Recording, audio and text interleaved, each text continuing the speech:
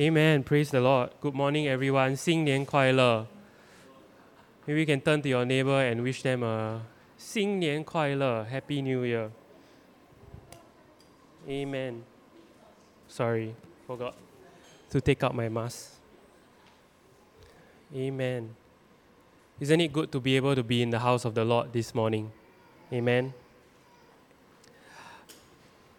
So today we'll be continuing on this theme. I think the past few weeks we have been on this whole theme about change, right? And we started off the year. I still remember very clearly that in order for change to take place, there needs to first be what? Repentance, am I right? And then we learned that the only way true repentance can begin is when it begins in our hearts. And it is in our hearts where true transformation takes place. Okay, I don't know about you. I started off the year, maybe some of you have some like New Year's resolution or certain goals that you have put in place that you wanted to do. Like, I'm going to read the Bible every day, and I'm going to pray more this year. I'm going to spend more time with God this year. I'm going to exercise more this year, and it's already the second month of the new year. I don't know how many of all have kind of like broken some of these resolutions. For myself, it wasn't completely perfect. During the CNY period, a bit slack. I never really followed through, on certain things. But I'm thankful for us in Singapore. We have 2 New Years that we celebrate. Amen. We have the Happy New Year, then we have the 新年快乐, right? So once again, I want to encourage everyone. It's never too late to start something. It's never too late for God to do a change in your heart. Amen. So today, I would like to do a quick recap, before we pray. In the book of Mark, chapter 12, verse 29 to 30, Jesus answered him and said, "The first of all the commandments is, Hear, O Israel, the Lord our God, the Lord is one. And you shall love the Lord your God with all your heart, with all your soul, with all your mind, and with all your strength." I repeat again, with all your heart. Everyone can repeat with me, say, all your heart. All your heart. Right, okay? And so this is the first commandment. The greatest commandment is that we love the Lord with all our hearts. Can anyone remember the lesson about what our heart consists of? It consists of how many things? 3 different things. Okay, our heart consists of the mind. It consists of the emotions. And it consists of our will. Okay, and so I think many of us are familiar with the story of Lot's wife. Okay, Lot's wife, Lot and his family, they were told to leave Sodom and Gomorrah. They were told to leave that place before judgment will come upon those twin cities. And the angel of the Lord told them, when you leave Sodom, don't look back. Okay, and so what happened was Lot's wife, when she was on the way out of Sodom, she decided, let me take one last look at Sodom. And as she turned into a pillar of salt. You see, even though she left Sodom physically, her heart was still there. And for many of us here today, I don't know where we are at. I don't know where you are at. You may be here today in the house of the Lord. But the question is, where is our heart this morning? Is it here in the presence of God? Or is our heart still in our steamboat? Whether it's still maybe in our bed, we are sleeping because the Chinese New Year visitation is so tiring. All the restriction is so tiring to kind of work it all out. And maybe our hearts are still in bed. But I want to encourage everyone this morning that let our hearts be here today in the presence of God. Everyone say amen. Amen. So we're going to pray and ask God to touch our hearts this morning. We'll ask God to prepare our hearts for what He wants to speak to us. Because ultimately, like what Brother Alvin said, if the Word of God comes into our hearts and we just hear it but we don't do anything about it, then it's wasted. But we want to mix it with faith. So why? So that it can profit us. See, in Chinese New Year, we all, we give ang paos, and maybe some of you already started opening and counting. It's like, how much profit did I make this year? Maybe for those married ones, you all give also, right? Then your children also get. Then you're like, break even, praise the Lord. But I want to pray that we want to leave this place that we have profited from this service. God doesn't want us to come here in vain just to waste our time, right? But when we come here that the word of God will not return void. So with all hands lifted once again, why don't we pray? Why don't you put your hands upon your hearts this morning and let's ask God to prepare us. Father, we just want to thank you, God, for your presence here today. Lord, we are so grateful, God, that we are able to worship you with such a liberty, God. That, Lord, we don't have to hide, God. That we can still, oh God, worship the way we worship, God. That we can still worship, God, with our brothers and sisters here in this place. And Father, I just pray that, Lord, that you will begin, oh God, to prepare our hearts. That you begin to touch our hearts this morning, God. Lord, let my heart be that good ground, God. That when the word of God, when the seed, Lord, is being sown in my heart today, God. Lord, that you will not fall upon the wayside, God. Lord, let it not fall upon a stony ground today, Lord. But Lord, that you will break up every fallow ground this morning, God. Break up every stony heart this morning, God. Lord, if there be thorns, God, I pray that you will help me, God, recognize what needs to be removed today, God. The cares of life, God. The deceitfulness of riches, God. That you'll begin to remove those things, God, so that my heart can be good ground, God. So that when your word comes upon my heart, God, Lord, that it can take root, God, and that it will bear fruit in my life, God. In the name of Jesus, Lord, we pray. And everyone say, Amen. Amen. And so, just a quick recap. Okay, true change begins where? With the heart. And the heart is the core of our being. Our heart is like our interpretation kit. Okay, if our interpretation kit is faulty, whatever comes into it, we misinterpret. It's likened to our spectacles when it's, blurry, when it's smudged. When you start to look at something, who is that? Is that Kieran sitting in front? Oh, no, it's Alvin. Some people mistaken them as the same person. But we got to have our vision cleared up. Our lenses clear of any smudges. And likewise with our hearts, we do not want our hearts to be tainted. And many times we are told to change, right? We begin this year, we say, I want to change, God. I want to change to be better. I want to be more like you. I want to be more Christ-like. I want to be more spiritual this year. But change doesn't just take place while we change our actions, right, in our behavior. But if our hearts do not change, eventually, those behaviors will suddenly, how come we stop doing those things? But in order for there to be lasting change, it begins when our hearts are changed. And that's why God says in the book of Joel, turn to me with all your heart. David, in his prayer of repentance in the book of Psalms 51, he says, create in me a clean heart and renew a steadfast spirit within me. Do not cast me away from your presence and do not take your Holy Spirit from me. So let us ask ourselves this question this morning. How is your heart? Is your heart present with God? Fully present here? Or is our heart half-hearted? I think many times we go to work, or maybe you meet people, whether it's in your home or in your office, and when they do things, they are a bit buay kam one. Like sometimes when my wife asks me to do chores, I a bit buay kam one. Do, anyhow, faster do. Means what? I'm half-hearted. My whole heart is not in it. And as a result, they can tell, why the thing never clean properly. And I believe most of us don't really like to work with people that are half-hearted because end up you have to pick up the load. And the same thing with God. In our walk with God, are we here half-hearted or are we fully here? Have we turned all of our heart to Him this morning? You see, another thing with our hearts is that when a heart is hurt, when our heart is in pain, when someone hurts us, the natural thing for us as humans to do is what? Protect. We want to set up defense. Why? Because we don't like to be hurt. No one here likes to say, hey, come and hurt me. Hey, come and scold me. Come and lash out at me with nasty words. No, none of us want that. Why? Because we will get hurt. No one likes to be hurt. And so in order to prevent ourselves or prevent our hearts from getting hurt, or sometimes, we may have had failed relationships or breakups and you're like, I'll never trust anyone again. And what we do, we set up walls. We set up the Great Wall of China to prevent ourselves from being hurt. In Proverbs 18 verse 19, it says, an offended brother is more unyielding than a fortified city, and disputes are like a barred gates of a citadel. The scripture is saying that a brother that's offended, right, is more fortified than Great Wall of China. As someone that is offended is more protected, more guarded than any of the best defense systems in the world. Why? Because an offended heart wants to protect itself, and that naturally so. And these walls are used to protect us.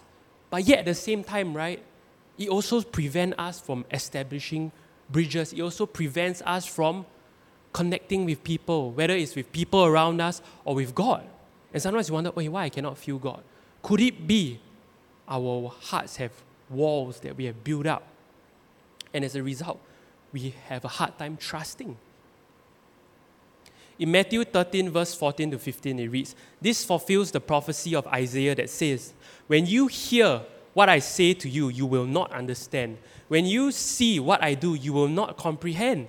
For the hearts of these people are hardened, and their ears cannot hear, and they have closed their ears. So their eyes cannot see, and their ears cannot hear, and their hearts cannot understand, and they cannot turn to me and let me heal them.'" You see, Jesus is saying that when our hearts are hardened, regardless of what He wants to do, regardless of the presence of God that is so evident, regardless of the Word of God that is so clear, when my heart is hardened, I will not be able to see what God is doing. I will not be able to hear what God is trying to say to me. I will not even be able to see that, hey, God sent someone to touch me. God sent someone to care for me.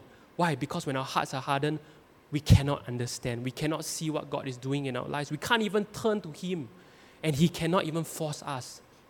And so it is so important that for true change to take place, for true repentance to take place, for true transformation to take place in our hearts, we have to allow our hearts to be softened. See, the issue with hardened hearts is that it is immovable. And there are some signs, just a quick recap: an inability to trust, bitter and unforgiving, easily offended, unsympathetic, judgmental, indifferent, numb. Sometimes we like to numb ourselves and we say, I don't like to feel, because we have been taught, don't walk by our feelings, walk by faith. Okay, there's a difference there, okay? There's one thing to numb yourself from how you feel, and there's another thing to walk by faith. Why? Because God has given us emotions. He's never asked us to shut off, to numb. He says that whatever emotions you may be feeling is like just a gauge on our dashboard. When we feel pain, Jesus never asked you to numb it. He said, bring it to me, because He understands all of our emotions. And then another sign is that we are defensive. Also, we struggle to understand the things of God. And last week, Pastor talked about, this whole thing about the spirit of suspicion. See, when our hearts are hardened, we tend to operate not in discernment. We tend to operate in a spirit of suspicion. And last week, Pastor talked about how that there are certain benefits of being suspicious that we like. It makes us feel safe. It allows me to avoid my own stuff. It makes me feel powerful, like I can be in charge, I'm in control. It's like, I'm this prophet, I know how to discern. But actually, we are just suspicious. See, but those things come at a cost. When we operate in suspicion, there is a cost to it. You see, suspicion is one of the enemy's greatest weapons against relationships.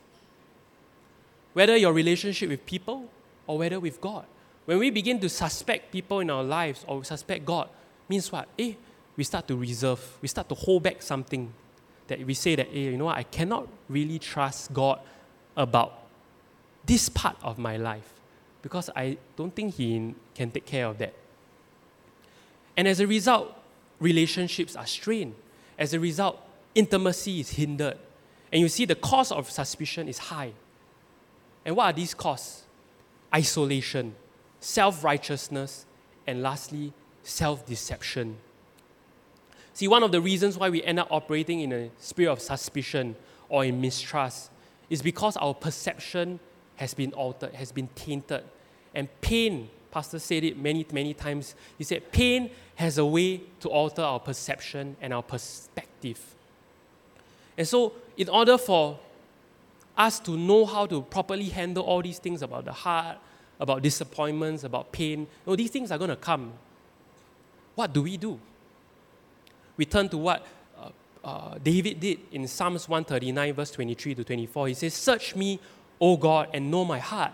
Try me and know my anxieties, and see if there is any wicked way in me, and lead me in the way everlasting." See, David knew that he was someone that experienced pain and disappointment in his life.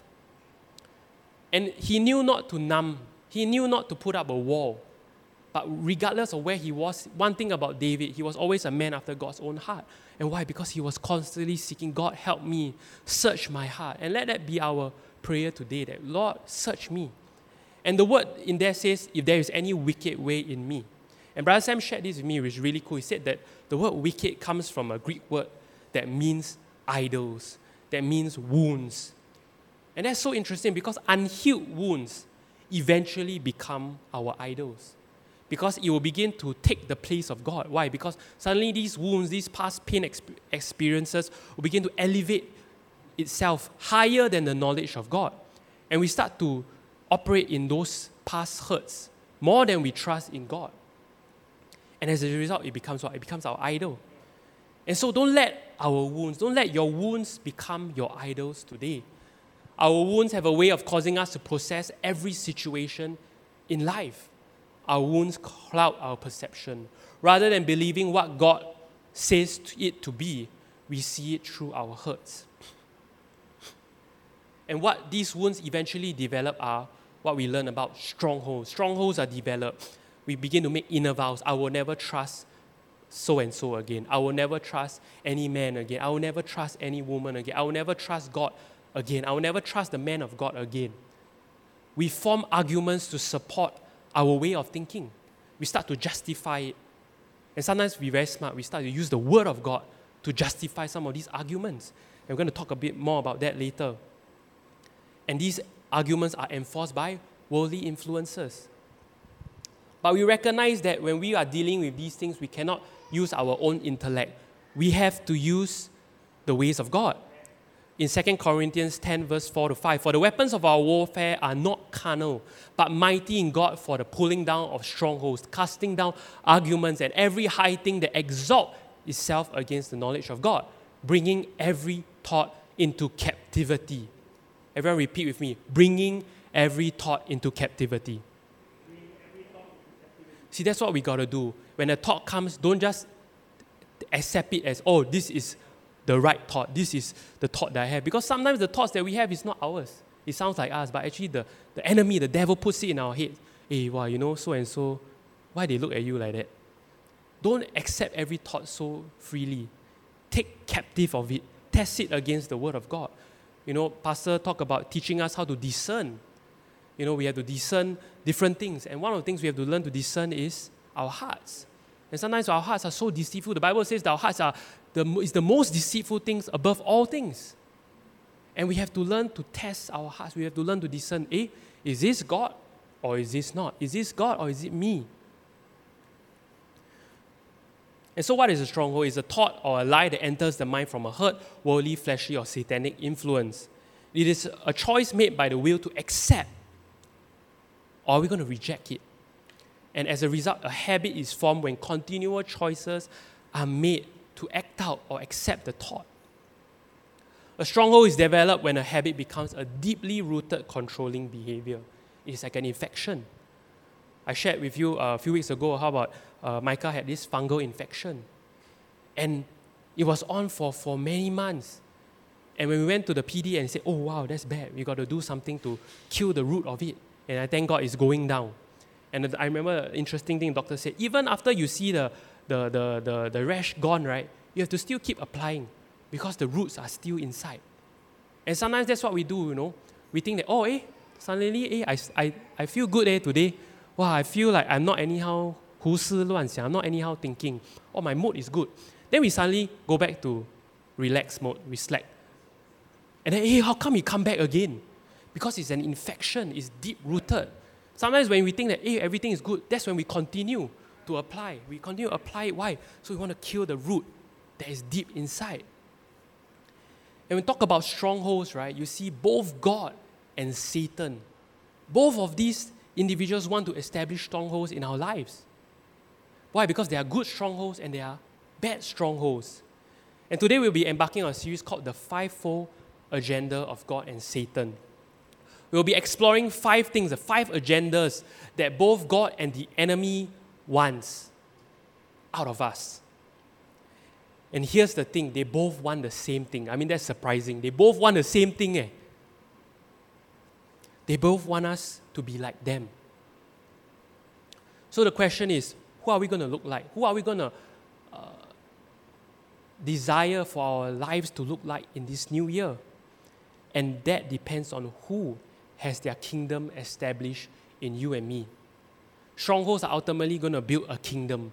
See, when Jesus was on earth, he wasn't interested in just establishing a physical kingdom, but he wanted to establish a kingdom in our hearts, a spiritual kingdom. And that's how, by setting up strongholds, good strongholds in our lives.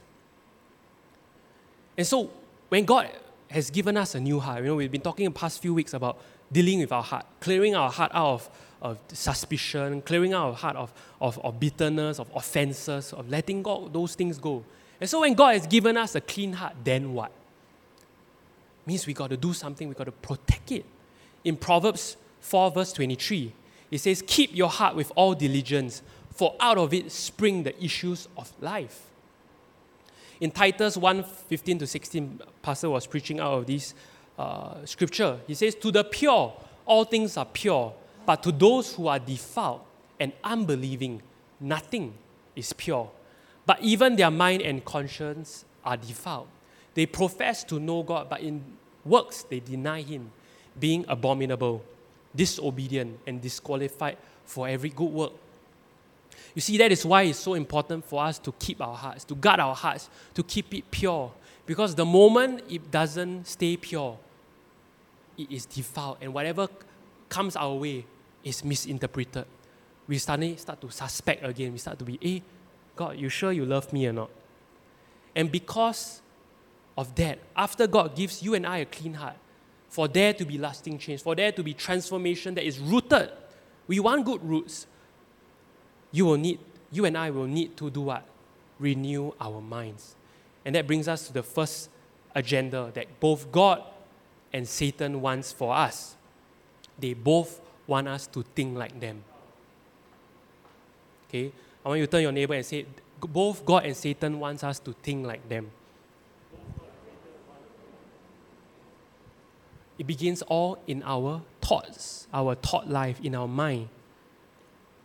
And there's this quote that's really good. It says, the battleground for the heart of man is in the mind. Okay, the battleground for the heart of man is in the mind. The battle takes place first, not in the flesh, but in our minds. Therefore, we read in Romans 12, verse 1-2. Here Paul is writing to the church. He says, I beseech you, therefore, brethren, by the mercies of God, that you present your bodies a living sacrifice, holy and acceptable to God, which is your reasonable service. And do not, he says, do not be conformed to this world, but be transformed. How? By the renewing of your mind, that you may prove what is that good and acceptable and perfect will of God. You see, our hearts are made up of three things: the mind, the emotions, and the will. The devil wants to get to our will. Why? He wants us to choose to disobey God. And the only way of entry to our will, okay, just like when we learn about COVID-19, right? We went for a course. The only point of entry, right? They call it POE, right? Point of entry for the virus to come in is your airway, like your nose, your eyes, all this, right? For the virus to come in. And the same way the devil works like that. He finds a point of entry. And how? Through our mind. That's where the battle begins. And so what is renewing our mind? Renewing our mind is simply just retuning of our frequency. What does that mean? I don't know if much of you have listened to radio still. Sometimes when your radio, you never tune the 90.5 properly, right? Then, you cannot really hear, like can hear a bit, cannot hear. Or sometimes we hear, why is this like Malaysia channel? And then what do? We just need to retune, suddenly can hear clearly. Or sometimes we are in the car park, right, and cannot hear anything. We need to get to the right place. We got to position ourselves in an open space. Suddenly can hear. Or for those musicians that are here, when you play your guitar, then you play zang, sounds so bad. Then what do? You have to retune your strings. Why? So it sounds right. And that is what renewing of our minds is. It's just recalibrating, retuning, so that we can begin to hear clearly what God is saying. So there's this story in World War II that is really interesting that talks about this whole idea of renewing of our minds, of getting our minds transformed. The invasion of the northern France in 1944 was the most significant victory of the Western Allies in the Second World War. American, British, and Canadian forces established a foothold on the shores of Normandy. Everyone that knows history, you know the Battle of Normandy was a turning point for the Allies. And after a protracted and costly campaign to reinforce their gains, broke out into the French interior and began a headlong advance. This is known as D-Day. The objective was simple: establish a firm foothold ashore, establish a strong beachfront. The winner of the war was determined by one battle: to establish a stronghold on the beachfront. In the same manner, God and Satan are at war. At war, okay? And the war of influence, of who is influencing you. Is it God who is influencing you, or is it the enemy that's influencing you? Is won first at our thoughts. Both of them want to set up a stronghold at the beachfront. Nothing happens in our life unless it is a thought first. It usually begins with a thought. There are good strongholds, there are bad ones. And Jesus came to set up good ones. He came to transform our minds, renew our minds, to clear our mind of all the bad strongholds that Satan has set up. Whoever has a stronghold in your life, whoever has a stronghold in your mind, will win the war for your soul. How many of you here want God to win the war in your mind? Amen. And so who is influencing us today? And so as we're going to embark on this series of the fivefold agenda, today we begin about the mind. We begin about how both of God and Satan wants us to think like Him. But we're going to see in the next following weeks further things that also both God and Satan wants. And so, since God and Satan both want us to think like them, what do we do then? We're starting to hear, it's like, wow, got so many voices in our heads. I think many of us knows what that feels like, know what that experience was. It's like, wow, I'm dealing with a lot of negativity. I'm dealing with a lot of thoughts that I don't like. Why? Because there's a battle. There's a war that's taking place in your mind. And so what do we do? It begins with, in Philippians chapter 2, verse 5. Paul writes to the church and he gives them a very simple instruction. Let this mind be in you, which was also in Christ Jesus. So he told the church, in order for you to win this battle in the mind, you got to put on what? The mind of Christ, to have this mind of Christ. In 1 Corinthians 2:16, it says, for who has known the mind of God, that he may instruct him, but we have the mind of Christ. God's word tells us that we can have access to the mind of God. In order for God to win the war in our minds, in order for us to think like God and not like Satan, we have to put on the mind of Christ. But at the same time, the devil is trying to influence us with his way of thinking. And how does the enemy do that? Let's read in James chapter 1, verse 6 to 8. But let him ask in faith, with no doubting. For he who doubts is like a wave of the sea, driven and tossed by the wind. For let not that man suppose that he will receive anything from the Lord. He is a double-minded man, unstable in all his ways. Everyone say double-minded man. See, when we are double-minded, we will not be able to receive anything from God. Right? And that's all the devil needs to do. He don't need to completely possess your thoughts. He just needs you to be double-minded, and he has succeeded. So what does it mean to be double-minded? Double-minded is someone who has two minds. In the Greek translation, it says two spirits. The spirit of the world and the spirit of God. And so there's constantly these two things at war in our minds. And so our goal today is that we don't want to be double-minded. We have to make a decision. Whose side are you leaning on? So those who are in Kids Church, you know the song, whose side are you leaning on? Leaning on the Lord's side. And so we want to lean on the Lord's side today. Let's not be in the middle. Sometimes an indecision is a decision in itself. When we say, I sit on the fence, Lord, I want both. in Chinese they have proverbs, 一脚踏两船. We don't accept that, right, in our relationships. 哇，这个男人一脚踏两船. But sometimes we do that also, in our relationship with God. We both legs, one in the kingdom, one leg in the world. And when will we make up our minds? And that's why we are frustrated, why we don't get victorious, why we don't have transformation. And we see in the book of Daniel that how the world works, how the world operates. In Daniel 1 verse 4, select only the strong, healthy, and good-looking young men, he said. Make sure they are well-versed in every branch of learning, are gifted with knowledge and good judgment, and are suited to serve in the royal palace. And he says, train these young men in the language and literature of Babylon. See, Babylon was a symbol of the world system, and so it is today. We are being educated and trained daily in the language and literature of the 21st century. See, there are two forces that want us to think like them. Thus, when we switch from thought pattern to other thought pattern, we become double-minded. One moment we say we trust God on Sunday.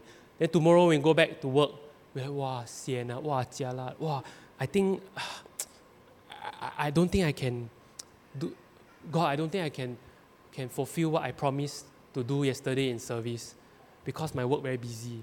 I hope you understand. And we are double-minded. And when we are double-minded, we do not receive from God, even if we pray and fast. Okay? And the world today has evolved. I was actually, I don't know if you remember this sermon. Actually, Pastor preached it in 2008. I was pulling up the old recording. It was like in Chinatown Point, and I realized then and now, wow, so many things have changed. Last time don't have Netflix. Last time we really got YouTube, but don't have Netflix. And I realized, wow, the temptations we have now are so much greater. The world is advancing in a way to train us and indoctrinate us with their language and literature. At the fingertips, you stream, I can binge watch a series within a night. Last time I cannot do that. And the world has done it, they have adapted. But what have we done? What have I done? I start to ask myself the question, what have I done to also advance and improve in that aspect? To allow the Word of God to train me? Or have I fallen short of it? And so, if we want to deal with this double-mindedness, what do? We need to put on the mind of Christ. See, when we think like Christ, that is the way we will know that we put on the mind of Christ. You don't just come to someone and say, hey, Alvin, I got the mind of Christ today. Why? Oh, because I come to church. No. You put on the mind of Christ when you begin to think like Him. And the only way you think like Christ is when you study the Word of God. Okay, I repeat that again. It's very simple. The only way you can think like Christ is when you study the Word of God. And so, how then do we access His mind? His mind is not this abstract thing that is like in the universe, sometimes you watch the Marvel, right? Wow, what is this mind that suddenly appear? What uni-mind, those who watch Eternals. No, that's not how God works, okay? The way we access God's mind or His thoughts is through His Word. That's so simple. All of us have Bibles today. In your app, your phone, you got many Bibles, in fact. And it's all right at our fingertips to get a hold of His thoughts. Someone once called the Bible God's diary. You see, God reveals His thoughts to us through His Word. Amen? And so in order to access His mind, we got to spend time in the Word. Unfortunately, once again, like back to the way the world works, the world has done such a fabulous job that now we don't even want to read. We don't even want to watch a long video anymore. The generation that, the Gen Z generation, they don't even sometimes find YouTube is too long. They want to watch, what they call that. They come out with TikTok. They come out with YouTube Shorts. They call it YouTube Shorts. That they have to capture the content in a very short duration, like in a few seconds. You have to capture my attention. If not, I'm going to skip and watch something else. And if we have that mentality and come to the Word of God, there's going to be a problem because we're not going to get a hold of His thoughts. The way we get a hold of God's mind is we got to spend time in it. Unfortunately, the Word of God don't have like play one video 10 seconds and suddenly, I know God's mind. And so we are faced with a serious challenge in this 21st century. In Hosea 4:6, he says, "My people are destroyed for lack of knowledge." And this was thousands of years ago in the Old Testament. And what more now? We are destroyed for the lack of knowledge. We are destroyed by what we do not know in the Word of God. To think like God is to think like the Word of God, which means we need to spend time learning the Word of God. You see, how does the world help us become like it when we keep exposing ourselves to it? How do our philosophies about life, about relationships get altered to look like the world? Suddenly it's like, I want this. I want a girl that looks like that. I want a life, I want a career that looks like that pays me like that, so that I can have a family that looks like that, so I can have a house that looks like that. It didn't just come out of the blue. Something shaped our perception so that we want those things. And how? When we are constantly exposed. You see, reading the Word takes longer. Why? Because you have to read. It's not a moving motion picture. Now we watch 4K video, right? It's like don't know how many frames per second. It's way faster than reading. No wonder we are so influenced by the world. Okay, and I'm talking to myself, okay? We are so influenced by the world because we are constantly exposed.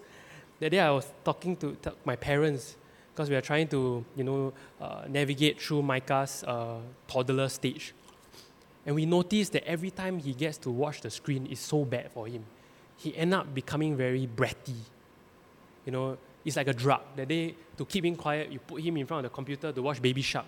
Amazing, it works wonders. It's like a drug. He just sit there like a good few minutes, like 10 minutes. Then I scared, I'm like, it's so good, but yet I know it's so bad for him. And this baby is only, one year old plus. Imagine when he grows up and he continues like that.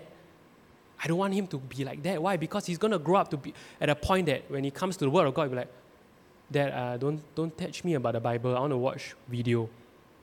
Why? Because they have been shaped. The world is very smart. They're going to indoctrinate. They're going to shape the way they learn sometimes. They're shaping our younger generation in the way they learn. I agree that our methods can change, but the message cannot. But if the world and the enemy has a foothold, if they have an advantage in the way they influence our children, what are we going to do about it? What am I going to do about it? It means it takes more effort. Because it takes more effort for me to take Micah and keep him occupied, whether it's reading, whether it's playing with him. It's so much easier to put him in front of the computer and just play the video. Why? I can do my own thing. And it's a challenge. And I acknowledge it. It's not easy. And that's why we need God to help us. Amen. So in order to listen and recognize whose voice we are hearing, whose voice it belongs to, you and I got to study the Word of God. We have got to be exposed to the Word of God.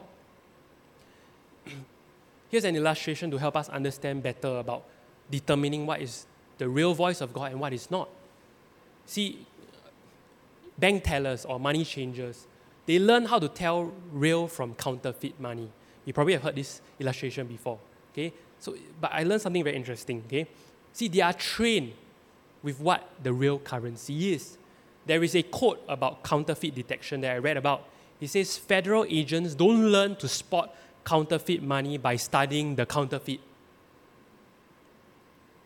They study the genuine bills until they master the look of the real thing.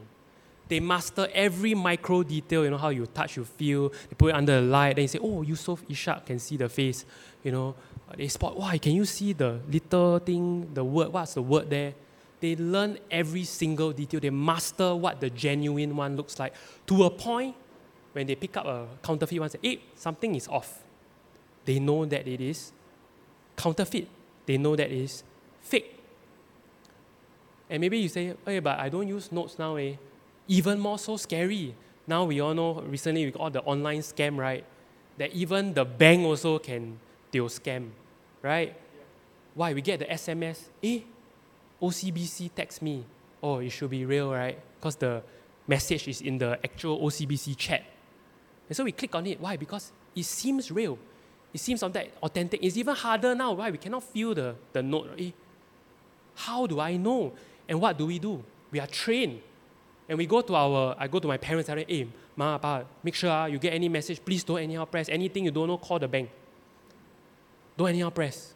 And what do? We are retraining ourselves that even with the online digital things, we are learning how to determine what is real and what is counterfeit. And likewise for us as Christians, what may work 10 years ago, I learned to deal with those thoughts. But sometimes the battles we face today are so different. And we have to constantly be open to allow God to train us, to retrain us. And the beautiful part of the Word of God is timeless. That the principles of God stand true irregardless of the time and era we are in. But what are we going to do? Some people say, Charles, why you preach the same message? Why pastor asked us to listen to the fivefold agenda of God again? We hear before already, what? Precisely. Because things have changed. After how many years? 2008. How many years is this? 14 years later, things have changed so much. And if we still live in the past and don't retrain and get up to date, we're going to lose the battle.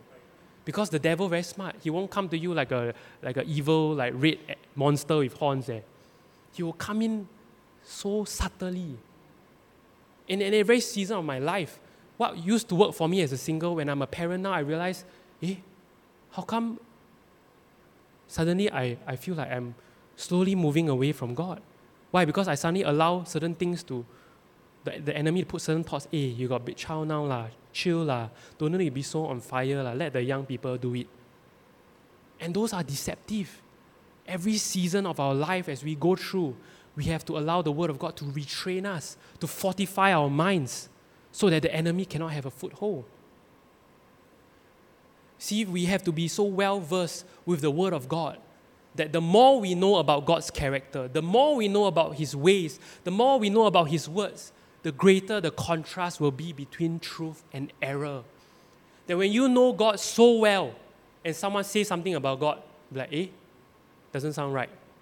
For example, when I know Alvin and Kieran so well, when someone says, Kieran, he's very lazy. I'll be like, cannot be. He's so hardworking. I know him so well, whatever you're saying is not right. He surely have a good reason. He went to he's not feeling well. And likewise, with God, sometimes people like to throw accusations at us, or the world, or situations to, come in our minds, and we're like, look, you're suffering, you're sick, and God never healed you. And you start to have all these accusations that come to your mind. But when you know God so well, you'll be like, no, it doesn't sound like Jesus to me. You will know what is real and what is unreal. And you see, the devil will try to disguise himself to be like God. And in fact, that's what Lucifer wanted to be. He didn't want to be an evil thing. He just wanted to be like God. And that was his greatest downfall. And up to this day, that's what he still wants to be. He wants to be like God. And so he will come like sheep in wolf's clothing. And so if we want to ensure that we don't get scammed by the enemy, if we don't want to get scammed by the devil, what do? We expose ourselves more to the Word of God. So what does this mean for you and I? I don't know. It may look different for you and me. Some of us, it's very interesting. When I was watching the video pastor preaching, I love it. What he believed in then, he still believes in it today. He was encouraging us in 2018. We're going to set up study groups in the foyer after service to do our living logos. I was like, I miss those days.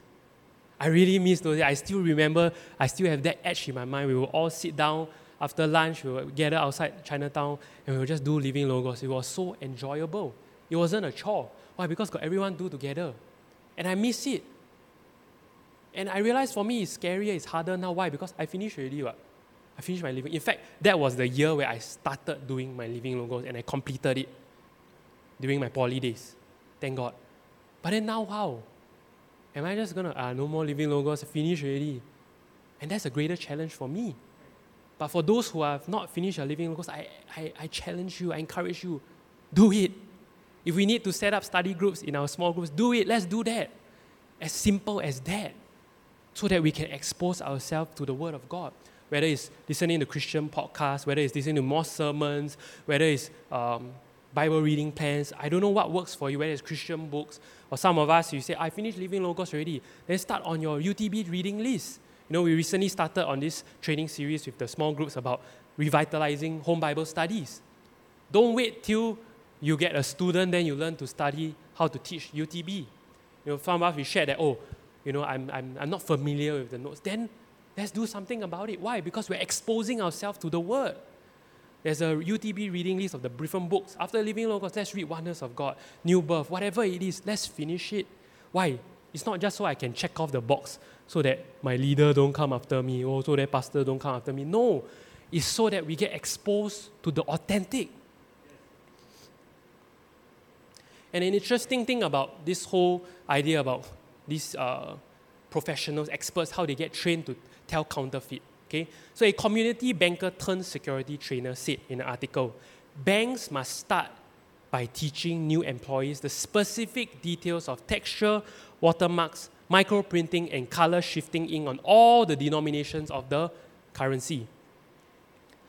And what stood out to me was this. He goes on to say, the most important time to teach someone about counterfeit currency is in the first 90 days when they get on the job, when the teller or frontline person is touching or dealing with cash. Why? Because they are fresh, they are impressionable. So when they begin to learn, all these details, it gets embedded and rooted in them. So when they begin to pull out a counterfeit, they know immediately that's not the real deal. And so I thought this was so interesting because I think we can apply that principle too. That we don't want to wait till we are faced with counterfeit voices, till you are faced with a difficult situation where your mind really cannot handle it. And then we try to God, where are you? Which one is God? Then we go to our leader. Can you tell me what I need to do? Can you tell me, is this the job I should take? Is this the person I should get together with? How will we know? We are not God. So don't wait till you have a major life decision before you start to want to learn how to discern God's voice. Start learning to know His word, His voice today. Start early. Start in this new year. Don't wait until June. Start, maybe we just need the first 90 days of 2022 to start getting exposed to the real thing, to the Word of God. Amen. So not only does God reveal His thoughts to us through His Word, He also reveals it to us through His Spirit. In Romans 8:26-27, likewise the Spirit also helps us in our weaknesses, for we do not know what we should pray as we ought, but the Spirit Himself makes intercession for us with groanings which cannot be uttered. Now He who searches the hearts knows what the mind of the Spirit is, because He makes intercession for the saints according to the will of God. See, not only do we need the Word of God, but we need His Spirit. God's Spirit lets us know the mind of God. God's Spirit is never in contradiction with His Word. See, we need both Spirit and truth. Amen. We must have the Word of God, but we must also have the Spirit of life that will quicken the Word of God. See, the Word of God is Logos, right? We know the teaching about Logos is the written Word, is the final Word of God, His plan. But then there's this also thing called what? The Rhema Word of God, which is the now Word. The Word of God that is quickened for you now. There are times you read the scripture like, how come suddenly this speak to me now? Why? Because the Spirit of God quickened that word. When you are going through a difficult time, when you are worried, then you suddenly, Brother Alvin shared, Jeremiah, for I know the thoughts that I have towards you. For I know the plans that I have towards you. They are thoughts of peace and not of evil. And suddenly that Spirit of God quickened it. Wow, God, I was struggling this week. I had a hard time trusting you, but now your word has confirmed that you are for me. And so when the Spirit of God quickens the word of God, it becomes Rhema. And when we receive Rhema, suddenly we are refreshed. Suddenly we get a direction, what we need to do in our lives. See, when we read the Word of God without the Spirit of God, we are open to misinterpret it also. See, when you read something, you have to read it with the spirit of the author. See, many times nowadays we get misunderstood when we text people. And I'm talking to myself. There are many times people just text me, now when you want to spell okay, got so many forms. Got okay, got OKIE, got K, got OKAY. And I'm someone that loves to overread things. Not good, okay? When someone put a K, right, I'll be like, I think the person not happy. Or when my wife put the word K, or when my wife answered the word ORH, or, doesn't sound right. And I start to overread. Is she upset? I'm like, you're not happy, is it? And actually, there's nothing, And so when we read something, especially now in the texting era, there's a chance we misinterpret. There's a chance we misunderstand people. Sometimes an emoji also we send wrongly. There was one time, my mom was very funny. She's learning to use emojis. And my relative's dog passed away. And so she wanted to show that she was sad. She sent the emoji with the tears, but then the mouth like laughing. She thought it was like she crying, right? But actually, that one is you laugh until cry. And I'm like, oh my word, Mom, you gotta take it down. Then we apologize, and she don't know how to use the emoji, But if you know my mom, she will not, mean it well, ill lah. So once again, when you read something, you have to know the spirit of the author, the person that wrote it. And when you don't know, you got to clarify it. And likewise, when you read the Word of God, you have to understand the heartbeat of God so that you do not misinterpret what He's saying. And this is such an important thing that all of us as disciples have to learn, how to discern what God is saying. Sometimes we open the Bible and say, wow, I read the Bible, Lord. We can read the Word without discerning what God is saying. And it's so important because sometimes the enemy will also use the Word of God against you. We know this in the story when Jesus was fasting, He was in the wilderness for 40 days. And the devil tempted Him thrice. And the devil used the Word of God against Him. And what did Jesus do? He didn't take it wholesale. He used the Word of God back. Why? Because He knew the spirit of the author. Amen? And so, in order for us to be able to also battle the enemy, the thoughts of the enemy, we have to know what the Spirit of the Lord is saying. Okay, the Spirit of God will refresh us and quicken the word in us. It will be able to disarm the lies, the deception, the temptations of the enemy.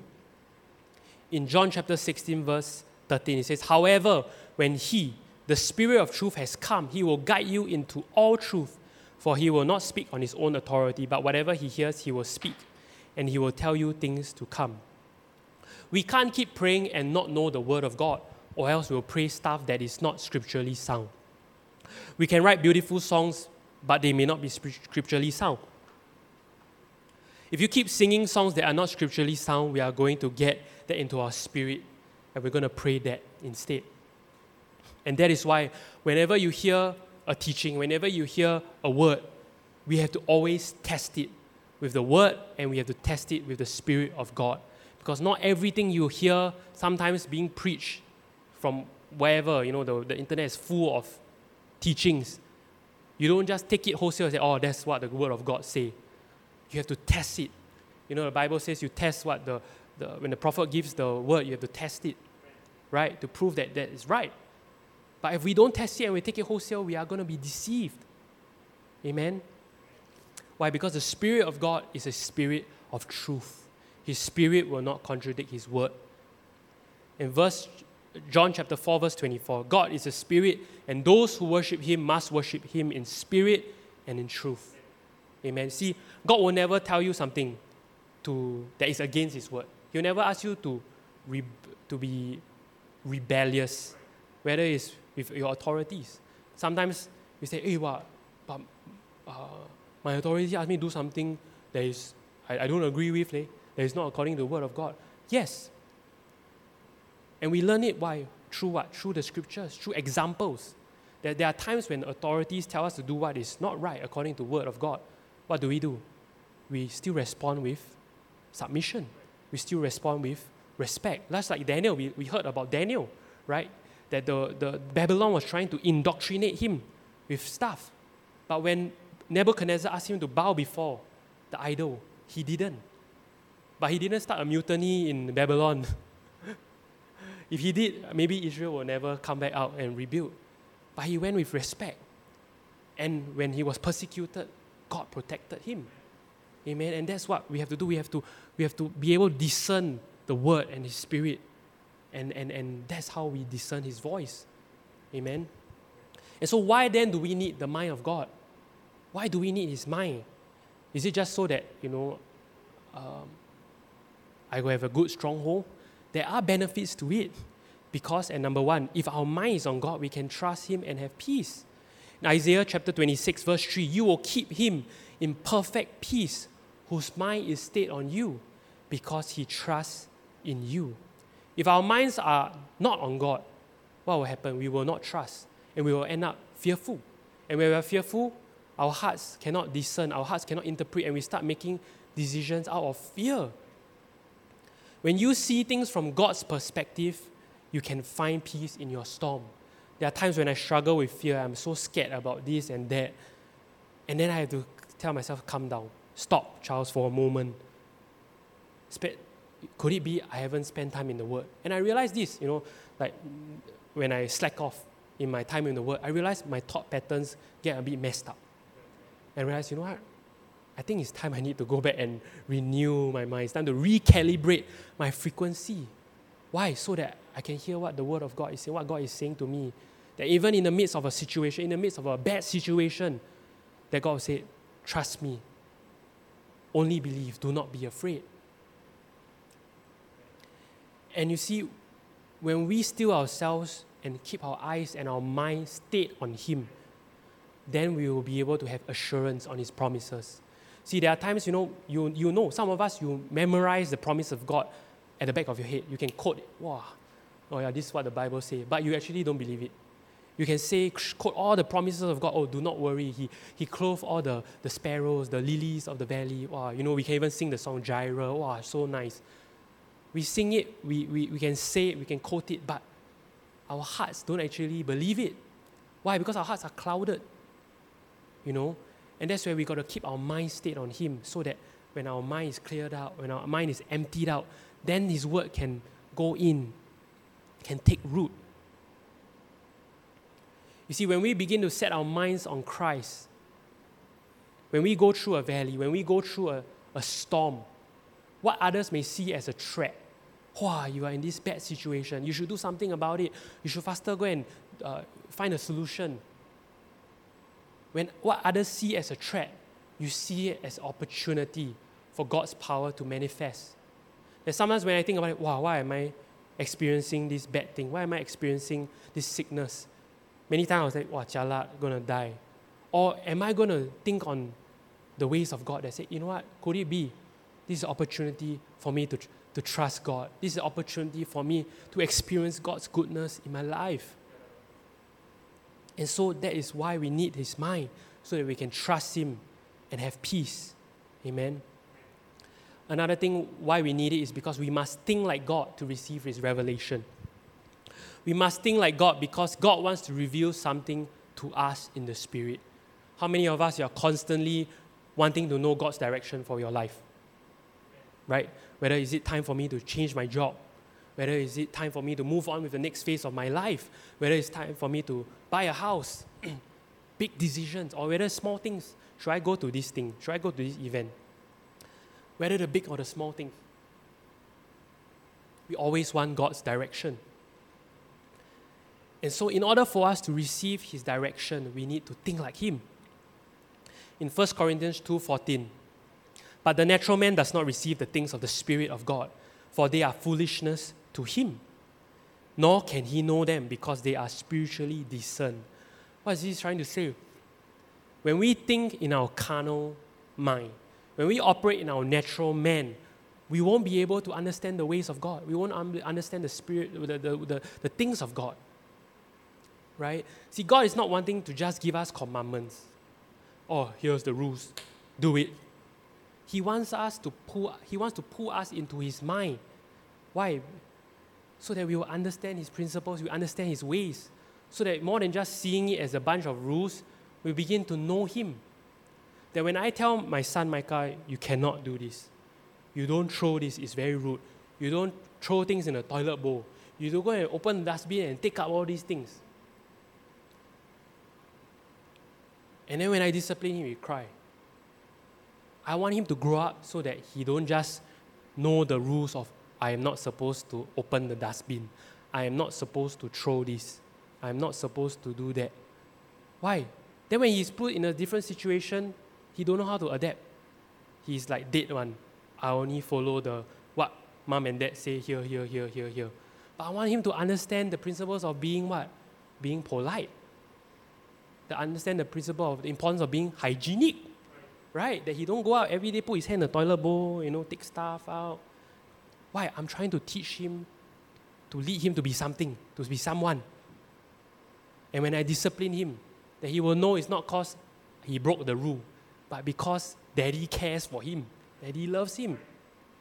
And that is the way of God.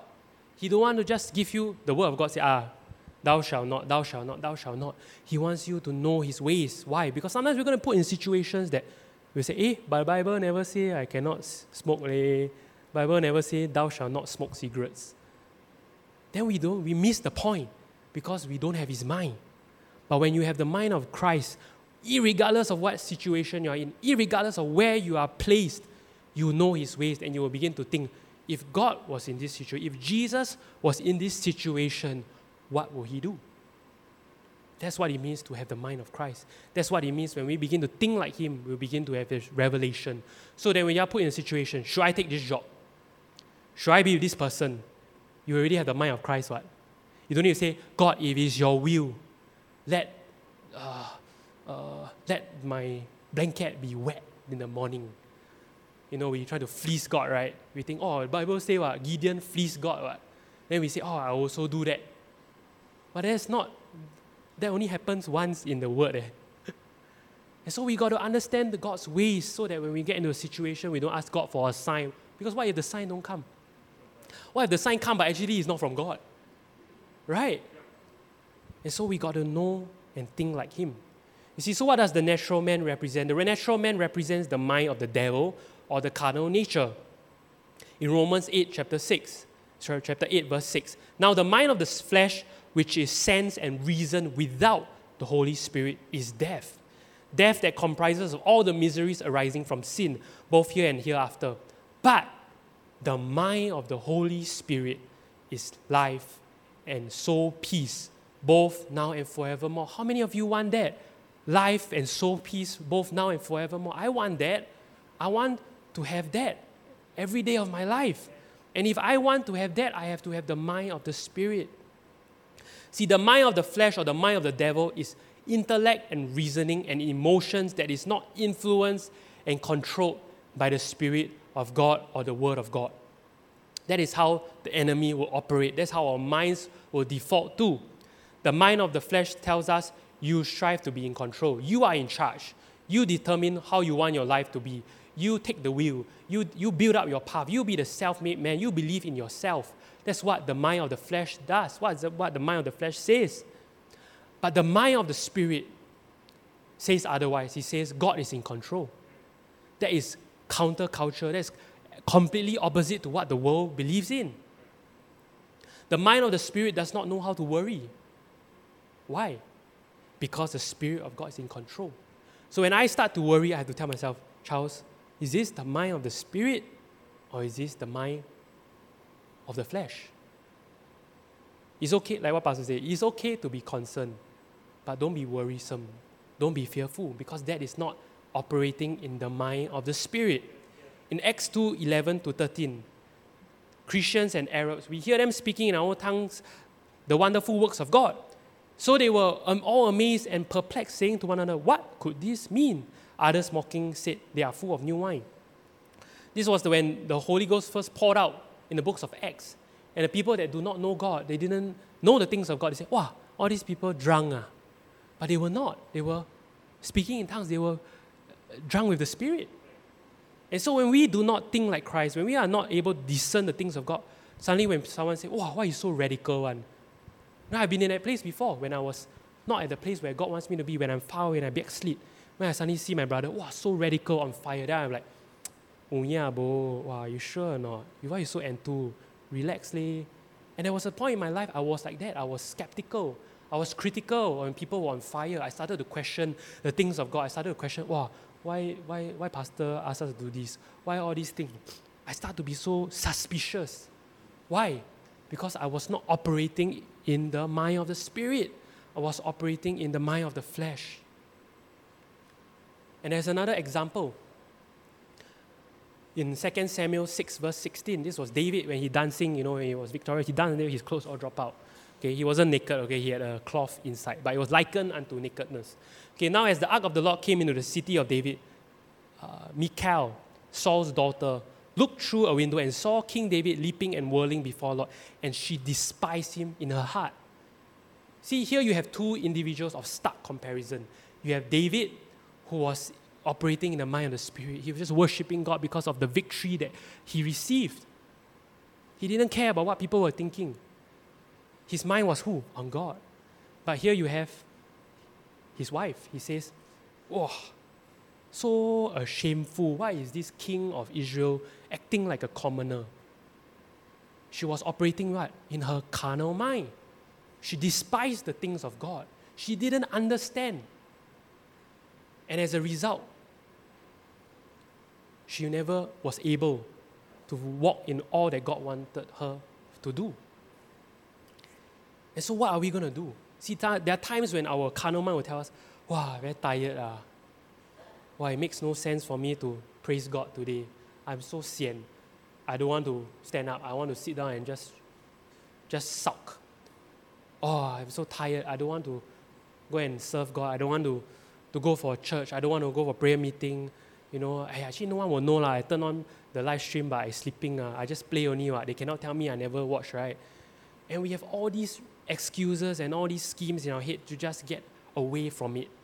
And that's not you, Could it be the enemy putting all these thoughts in your head? And your flesh is speaking. Your carnal flesh is telling you, no need to be so radical. It's COVID-19. Wait till everything gets back to normal. Then you get back on fire. But what if it never does? But then the spiritual mind, the Word of God says, the joy of the Lord is my strength. So when I'm tired, I will lift my hands and praise Him. And He will be my strength.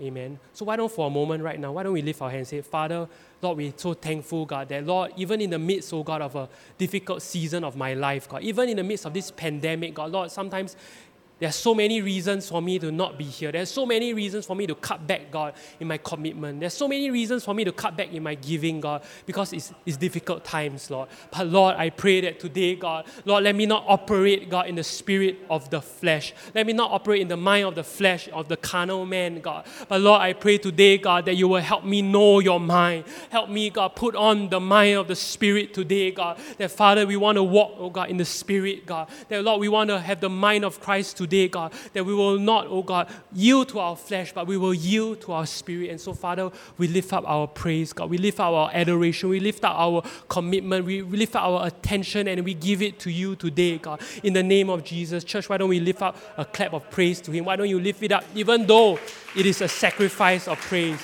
Amen. Amen. You see, there are times when we are faced with a bad report in life.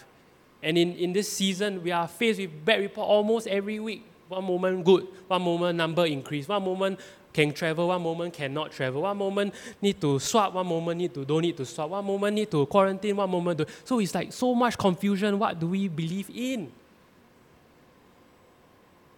And there was a situation in the children of Israel in Numbers chapter 13, verse 31 to 32. There were the 12 spies that were sent out to spy out the land of Canaan, the promised land. And it reads, but the men who had gone up with him said, we are not able to go up against these people, for they are stronger than we. And they gave up the children of Israel a bad report. In the King James, it says an evil report of the land which they had spied out, saying the land through which we have gone as spies is a land that devours its inhabitants. And all the people whom we saw in it are men of great stature. You see, the 10 spies, the 12 spies, 10 came back with an evil report. They said there were giants. They said that, oh, we are like grasshoppers. We sure gonna crush one compared to our enemies. See, the 10 spies operated in their carnal mind. They operated in the mind of the flesh. And only 2 came back, Joshua and Caleb, came back with the mind of the Spirit. They said, let's go in and possess the land. But unfortunately, the majority won. And they didn't. They believed and accepted. You see, it's one thing to hear a bad report and another thing to accept it that, oh, I'm going to believe in that. See, the children of Israel accepted and believed in the bad report. And as a result, what happened? They never saw the promised land. They wandered another 40 years in the wilderness. And all of them died not seeing the promise, except the 2 spies which came back and hang on to that good report. You see, could it be sometimes why we say that, wow, God, why I never walk in the promises? Why I never experience your promise come to pass? Why I never experience your provision? Everyone always tell me about the testimony about Jehovah Jireh, but I never experienced I never experienced God as my healer. Why? Could it be we have received a bad report and we've stayed with that? And as a result of our stubbornness and our refusal to put on the mind of Christ, we miss the promises. We miss entering into the fullness that God has promised and has prepared for you and I. You see, we either worship or we whine. You can't do both at the same time. It's either you believe or you don't believe. You cannot be double-minded. You see, it did not make sense for Joshua and the army to march around Jericho for 6 to 7 days. They did not make a sound until the last day, but they were told to shout and praise and blast the music, and the walls came crashing down. See, there are times where God will tell you to do something. There are times God will call you to something. There are times God will call you, and maybe some of you, God is calling you. I don't know to what. To give of yourself, to commit yourself to more of Him. And when God gives us a call, many times there's that 10 spies that will come in and say, hey, don't go there, you will get destroyed. Our carnal mind will kick in and give us a bad report. And will tell us, it doesn't make sense. Especially in the times we are living in, society will tell you to keep for yourself, protect yourself, guard your heart, protect it, don't let anyone hurt you. Build up those walls. Secure your bank account. Fix your time. Lock in your schedules. Don't let anyone mess it up. Why? Because we want to protect and preserve what we have, ourselves, our families. But what is God calling you to? That's the most important question. Where is God calling you to go to? And there are times where you're going to make a decision. Are you going to be like David or are you going to be like Michal? Are you going to give yourself recklessly to God? Or are you going to stand by the wayside and be a spectator and despise the things of God? See, we cannot please everyone. And don't try to please everyone. See, when you please God, you please all that really matter. We cannot use the natural reasoning of the world to comprehend the things of God. There are many things that we do not understand about the things of God because we are seeing it from a natural and logical standpoint rather than faith in God's word. Another reason why we need the mind of Christ is so that when we must think like God to walk with Him.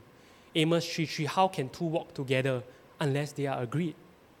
In Genesis 3:8, in the story of the Garden of Eden, and they heard the voice of God, the voice of the Lord God walking in the garden in the cool of the day. And Adam and his wife hid themselves from the presence of the Lord amongst the trees. See, when you are not in agreement, when you are not in line with the mind of God, with the word of God, chances are you will hide from the presence because you are not in agreement. But God is not telling you, God is not here today to push you away. God didn't tell Adam and Eve, go and hide. I don't want to see you. Instead, He asked, where are you? And so instead of us hiding today from God, let us come to God and say, God, here I am. I'm not where I need to be. I don't think like you. I think like the world. Honestly, I don't even feel like coming here today. I don't even feel like hearing the word of God. But I acknowledge I need help. Search me. know if there's any wicked way within me. So are we walking with the voice of God today? To walk with God is to know His voice and to follow it. And so that is why we need the mind of Christ. And so to close today, what is our response then?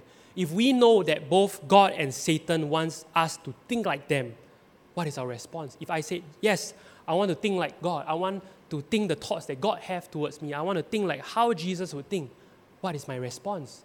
I don't just automatically flip a switch and say God mode, then I start to think like God. I wish it's as simple as that, but unfortunately, no. And so what is our response today? Very simple. The first thing we have to do is this. Knowing all this, we must choose between having the mind of the flesh or the mind of the Spirit. We cannot be double-minded. We cannot say, I want both. No, you can only choose one. Don't take ownership of the thoughts the devil puts in your mind. See, we read in Corinthians just now, casting down arguments and every high thing that exalts itself against the knowledge of God, bringing every thought into captivity to the obedience of Christ. We need to learn to bring every thought into captivity against the word. We compare it to the word. Oh, this is God. I accept it. This is not God. I reject it. See, many people do not know His word or spend time fellowshipping with His Spirit. That's why we have a hard time discerning, is this God or not? And as a result, we are destroyed because we do not know His word. So we need to learn, we need to spend time. And sometimes you may say, I don't have time. The truth is, we've heard this statement, if you are too busy to pray or you're too busy to study the word, means there are some things you shouldn't be busy about. Because if it's priority, you will make time for it. Okay? And so, what does that mean? Sometimes some of us, you tell me, wow, very hard, I don't know how to do it. Like yesterday, I was trying to train my car to sit in his pram. He hates to sit in his pram. I told him, I let you sit 10 minutes, then I carry you. The moment I put him, he cried. Sometimes that's us. God said, I want to teach you to tarry in the Spirit. I want to teach you to study the word, to pray. The moment we go in the prayer room, in Jesus' name, after 10 seconds, we walk out. I feel like I'm like Micah. I'm struggling. I said, Micah, after 10 minutes, I will take you out, okay? And so I give him 50% discount. He sat for 5 minutes, but the 5 minutes he's crying. But it's okay. At least we will make progress. In the same way, sometimes you may say, wow, I cannot do 30 minutes. But start somewhere. Give yourself something you can work with. Whether it's 10 minutes, whether it's 10 minutes in the Word, and then 10 minutes in prayer. I like to start in the Word. Why? Because it gets my mind cleared out. And Pastor also talk about spending time praying in the Spirit. Why? Because when you pray in the Spirit, you're shutting off your carnal mind. You pray until your mind stops thinking. And then when you start praying, you know what the Lord wants you to pray about. And so you give yourself steps, baby steps that you can take. Because if you don't take those baby steps, chances are by the end of 2022, you'll be at the same place. Right? And so we need to get exposed to what? The authentic currency. We got to keep feeling the details of what the real thing looks like. Why? So that the moment a voice that is counterfeit comes in, you know, God, that is not you. And so one of the ways we can do that is to train our minds, putting it on the Word of God in Philippians 4, 8-9. And now, dear brothers and sisters, one final thing. And that is one final thing for us today, okay? Almost done. Fix your thoughts on what is true and honorable and right and pure and lovely and admirable. Think about things that are excellent and worthy of praise. Keep putting into practice all you learn and receive from me, everything you heard from me and saw me doing. Then the peace of God will be with you. You see, when we start each day, tomorrow when you get up, how you start the day establishes the pattern of your day. Chances are when you start on a bad note, with a bad report, it will follow suit the whole day, it's just bad. But when you start the day with the report of the Lord, with the Word of God, with the Spirit of God, with the peace of God, the Spirit of truth, chances are when you get to the end of the day, still got battery. Tomorrow morning, charge again. Right? And that's what we can do. Begin that. Start the day in His presence. Start the day in His Word with His thoughts. In Romans chapter 10, verse 17, so then, faith comes by hearing, and hearing by the Word of God. See, sometimes we want to have faith and it doesn't come by default. We got to hear the word. Just like what we are doing today. When you are here to hear the word, there's faith that is stirred up. But then we don't end there. Okay, the last thing that we have today, lastly, pray and ask God's Spirit to help you apply the word. And what we started the service with, that we want to mix the word of God with faith. Why? So that it profits us. So if we want today's word to profit us, we have to apply it. We don't want to just be hearers of the word. We don't want to just have head knowledge of the word. In 2 Corinthians verse 3-6, and as we read this scripture, why don't we stand and we're going to close. Who also made us sufficient as ministers of the new covenant, not of the letter, but of the Spirit. For the letter kills, but the Spirit gives life. See, we can know a lot about the word. We can have a lot of theory about the word. But what God's desire for us is not just to know about the word, but it's to know Him. It's to know His ways. It's to know His character. See, when we memorize scripture, that's great. It's a good start. We get it into our mind. But then we need the Spirit of God to help us apply these scriptures so that it will move what? From paper into our hearts. See, God's word must move from the paper into our hearts. It has to move from the letter into our spirits. Why? Because ultimately, where does true change take place? In our hearts. He wants to write the tablets, not on the tablets of stone anymore. He wants to write the laws of God and commandments of God on our hearts. It means that God wants us to live, to be that living epistle. See, that means we got to be both hearers and doers of the word. When we hear the word and do not do it, the scripture says that we are open to be deceived. And we do not want to be deceived. And so as we respond to the Lord today, why don't we begin with all hands lifted?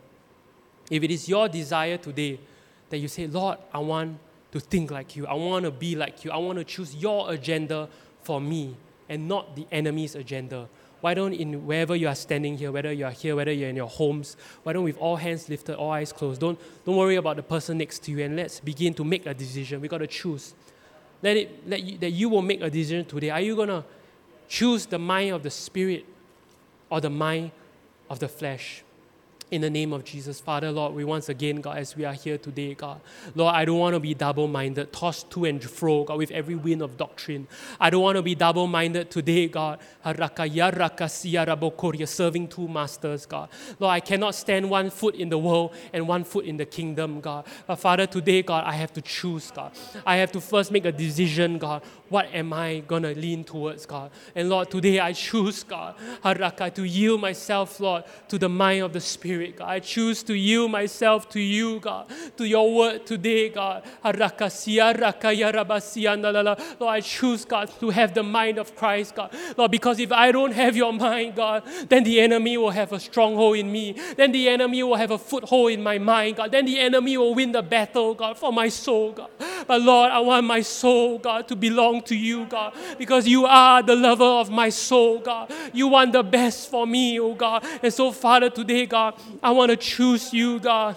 Father, Lord, as we are hearing your word today, God, your word, oh God, has power, God. Your truth, God, has the power, God, to set us free, God, from every lie, God, from every chain, God, from every bondage, oh God. And Father, I pray today, God, let us receive your word, oh God, with gladness, God. Let us receive your truth with gladness, God. Let me respond, oh God, to this word today, God, with faith, oh God. Just as we have heard your word, oh God, faith comes by hearing and hearing of your word, God. But Lord, I want to mix it in, oh God, with some action, God. I want to mix it in, oh God, with some commitment today, God. And so if it's your desire to commit yourself to the Lord one more time this year, as we are able to start the year right, why don't you begin to make that decision? Why don't you begin to make that commitment to the Lord this morning? Father,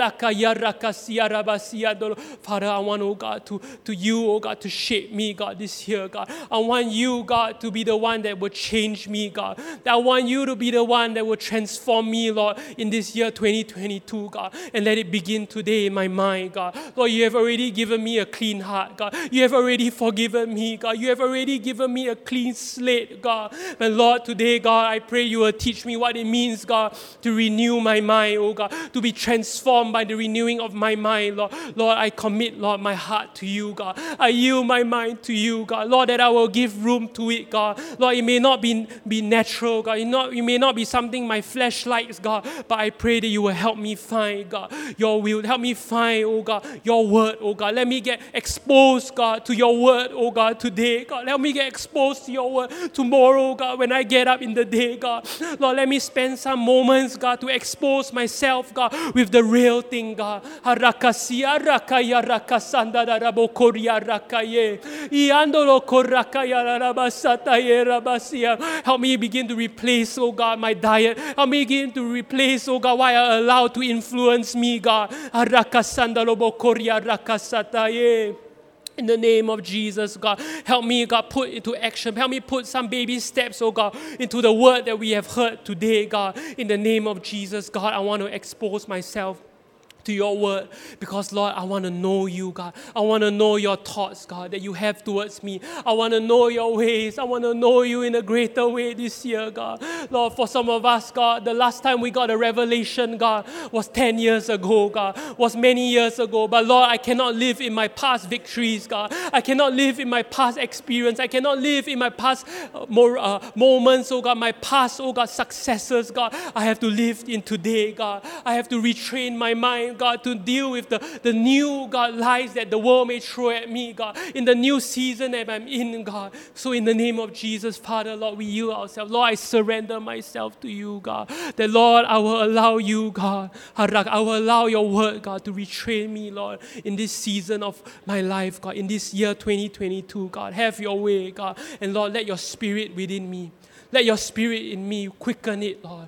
So church, why don't for a few moments, why don't you lift up your voice? Why don't you pray in the spirit for a moment and allow the Spirit of God to quicken in you what you need to do, what God wants you to do after today. Orakasanda lalabasia labokurakaye. Ia rakatandolo korakaya rakasata yarabasanda lalabashe. Father, I yield myself to your spirit, God. That, Lord, I need, Lord, your spirit to guide me, God. I need your spirit to quicken the word, that when I open up the word of God, that, Lord, it's not meant to be dead, down, and boring, God. But, Lord, as your spirit quickens the word, God, let it quicken and bring the word, Lord, from paper into my heart, God. That you'll begin to write your word upon my heart, Lord, every day, every morning, God. That you'll begin to write upon my heart your words, God. Let the meditation of my heart be pleasing in your sight, God. In the name of Jesus, God. In the name of Jesus, Lord, we thank you, God. We thank you, God, for what you are doing, God, in our lives. We thank you, God, for what you are doing in our midst, God. In the name of Jesus, God. In Jesus' name we pray. In Jesus' name. And everyone say, Amen. Amen. I want us to continue to pray as we close. I know that some of us may still have visitations, with our loved ones. And I want to continue to pray. I know that some of us may have, certain contexts that came up, some opportunities that came up during this time that we are able to, witness to a friend. And I want us to pray. I think the purpose of all these things about knowing the mind of Christ, about knowing the word, about being a living epistle, is not so that we will be some holy person. It's so that at the end of the day, when someone comes along our way that does not know God, that person is in a situation that they don't know what to do, and they turn to you, that you will be that living epistle, that I will be that living epistle that they will see. Because they are not going to pick up the Bible and say what the Word of God says. But could it be the only Word of God they will ever experience is in you, is in me? And so when they come to contact with us, that they will be drawn to want to know more about God, that they will be open to what God wants for them. Father, once again, Lord, I thank you for this Chinese New Year. Lord, I thank you that not only were we able to be blessed, God, by all the celebration, all the ang paos, God, but Lord, we want to pray, God, that you will help us, God, that as we have your mind, God, as we are led by your Spirit, God, as we, oh God, walk in the mind of the Spirit, as we become, Lord, the living epistles that you have called us to be. I pray, Father, that you will help us in the remaining weeks of celebration, any visitation or any time in our workplace, God, that we will be that living epistle, God, that when someone comes up to us and they rub shoulder with us and they are in need, God, for a word, they in need, God, for encouragement, we in need for a prayer, I pray that we can manifest, God, your Spirit in their real time, God, that we can manifest your word in their life, oh God. I pray that you will use us, God. Use us, let us be led by your Spirit, that the words that come out of our mouth will not be words of carnality, God, will not be words of intellect, God, but it will be words of eternal life that will come from your word. They will come from our experiences. They will come from our relationship with you, God. So use us, God. Use us as your vessels. Use us as your mouthpiece, God. Use us as the fruit, oh God, that someone can take a bite of, that they can know you, that they can be blessed, God, that they can taste and see, God, that you are good, God. In the name of Jesus, I pray that you're going to move, God. I pray for every open door that you give us wisdom to know what to do, the next step to take, God, to follow up, God. In the name of Jesus, I pray that you will fill our homes, God, with your Spirit. Fill our homes, God, with your presence, God. In Jesus' name we pray. Amen. Amen. Thank you, everyone, for joining us today. You are dismissed in Jesus' name. Turn to someone and greet them in Jesus' name. Amen.